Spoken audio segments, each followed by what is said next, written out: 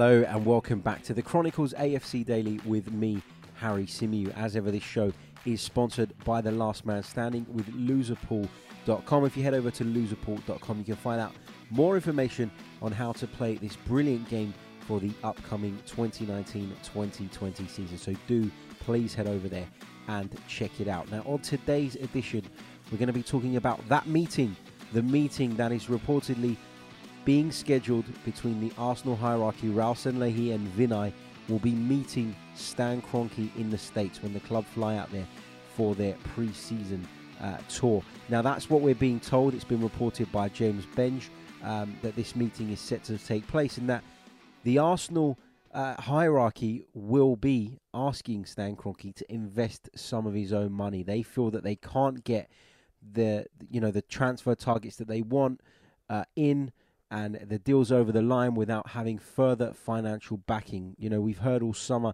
that our transfer budget is a measly £45 million, plus whatever we recuperate from sales. But, you know, the players that we've spoken about selling, you know, people like Mesut Ozil, I know a lot of you want him sold. I know a lot of people want Mustafi sold. And I know a lot of people wouldn't mind Mkhitaryan sold. But nobody's showing any interest for these players at the minute. So, unfortunately, that leaves us with a measly £45 million.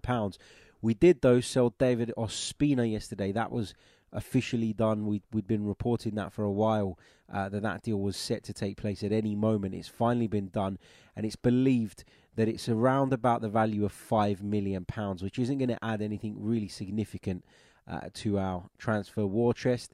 And if I'm honest, I'm a little bit disappointed with that figure. I know that's the clause that Arsenal put into the deal when the loan was initially agreed. However, it just feels like we could have got a little bit more for an international goalkeeper of David Ospina's standing. Do I think he's good enough to be Arsenal's number one? No, but I think he's as good a number two as most of them out there, if I'm honest. So a little bit disappointed that we didn't get more money for David Ospina, but what's done is done. Do I think that Stan Kroenke is going to invest some of his own money to boost that transfer budget? Probably not, if I'm honest. And I don't want to sound negative and I don't want to sound like the doom and gloom, but it just feels like he's been very clear about this self-sustaining model. He's finally got full ownership. He will feel that what he's laid out, or what the club have laid out in the last few years, you know, the Aubameyang signing, the Lacazette signing, giving Ozil the bumper contract. We brought in a few players last summer. He will probably feel that he doesn't need to, and he shouldn't.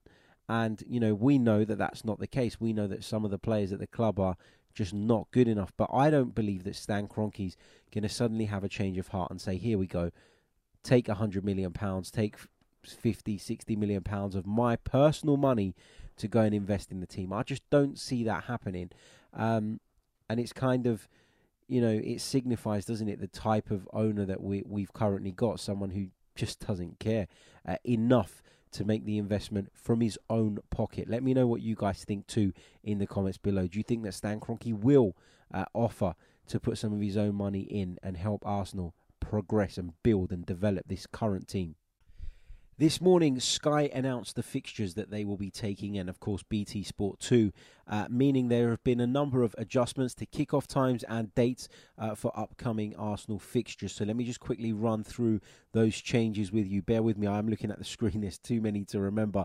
But the first home game of the season against Burnley, which was originally scheduled for 3 p.m. on Saturday, August the 17th, it's still on Saturday, August the 17th. However, that kickoff has been moved to 12:30 p.m. and it will be live on BT Sport. Arsenal's trip to Liverpool on Saturday, 24th of August. Again, no change to the date, but that kickoff has been moved to 5:30, and that one is live on Sky Sports. The North London derby, originally scheduled for Saturday, August the 31st, has now been moved to September the 1st, and that kickoff will take place at 4:30 p.m. That one again, Sky Sports. Arsenal's trip to Watford, originally for Saturday, September 14th, will now take place on Sunday, September 15th. The kickoff 4:30 p.m. Again, Sky Sports.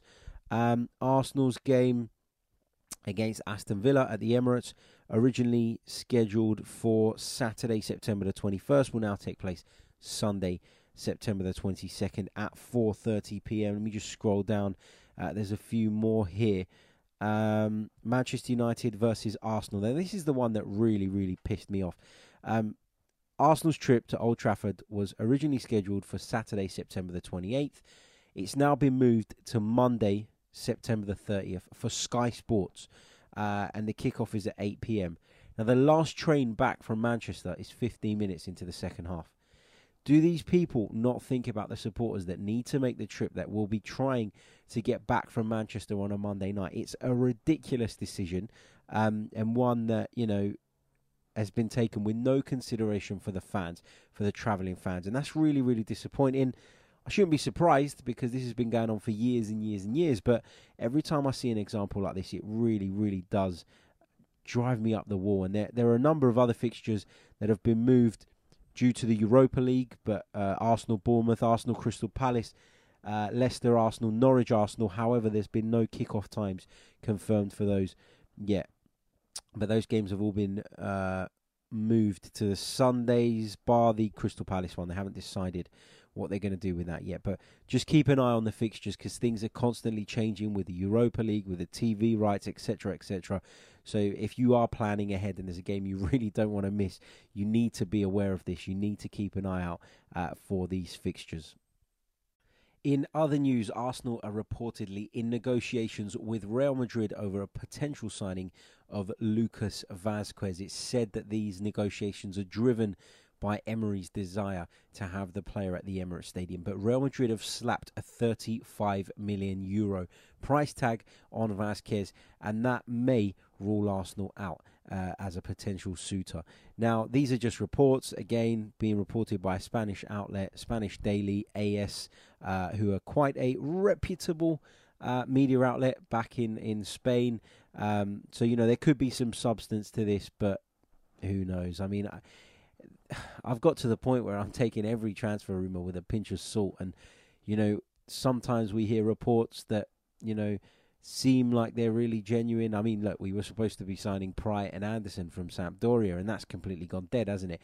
We were supposed to be signing Armando Izzo from Torino. That's gone dead as well. There's so many links happening all the time, and you just feel that with Arsenal's reported transfer budget, etc., and if Stan Kroenke, doesn't decide to give some money over at this meeting, doesn't feel that it's needed, doesn't feel that he should put his hand in his pockets, then you fear for Arsenal's summer transfer business. Pre-season is around the corner and we've not done anything of note yet. Yeah, we've brought Gabriel Martinelli in, but he's very much one for the future, in my opinion. So let me know what you guys think as well. Are you concerned yet? Or are you still remaining patient with the club? Do you still feel that it's very early in the window and we'll be fine? Or are you starting to hit that panic button? Let me know what you think, of course, in the comments section below. Now, I also want to bring to your attention this month's edition of the 442 magazine. I don't know if you guys still read that. I've been reading it since I was a kid. I've got a subscription. It comes to my house every month.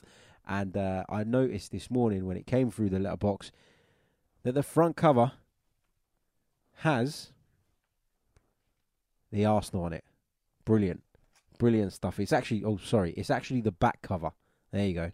Had it in the, I wondered why it was opening the wrong way round. But that's the back cover of this month's edition of the 442 magazine. London Calling, Arsenal are ready to go again by Tim Stillman and Boyd Hilton.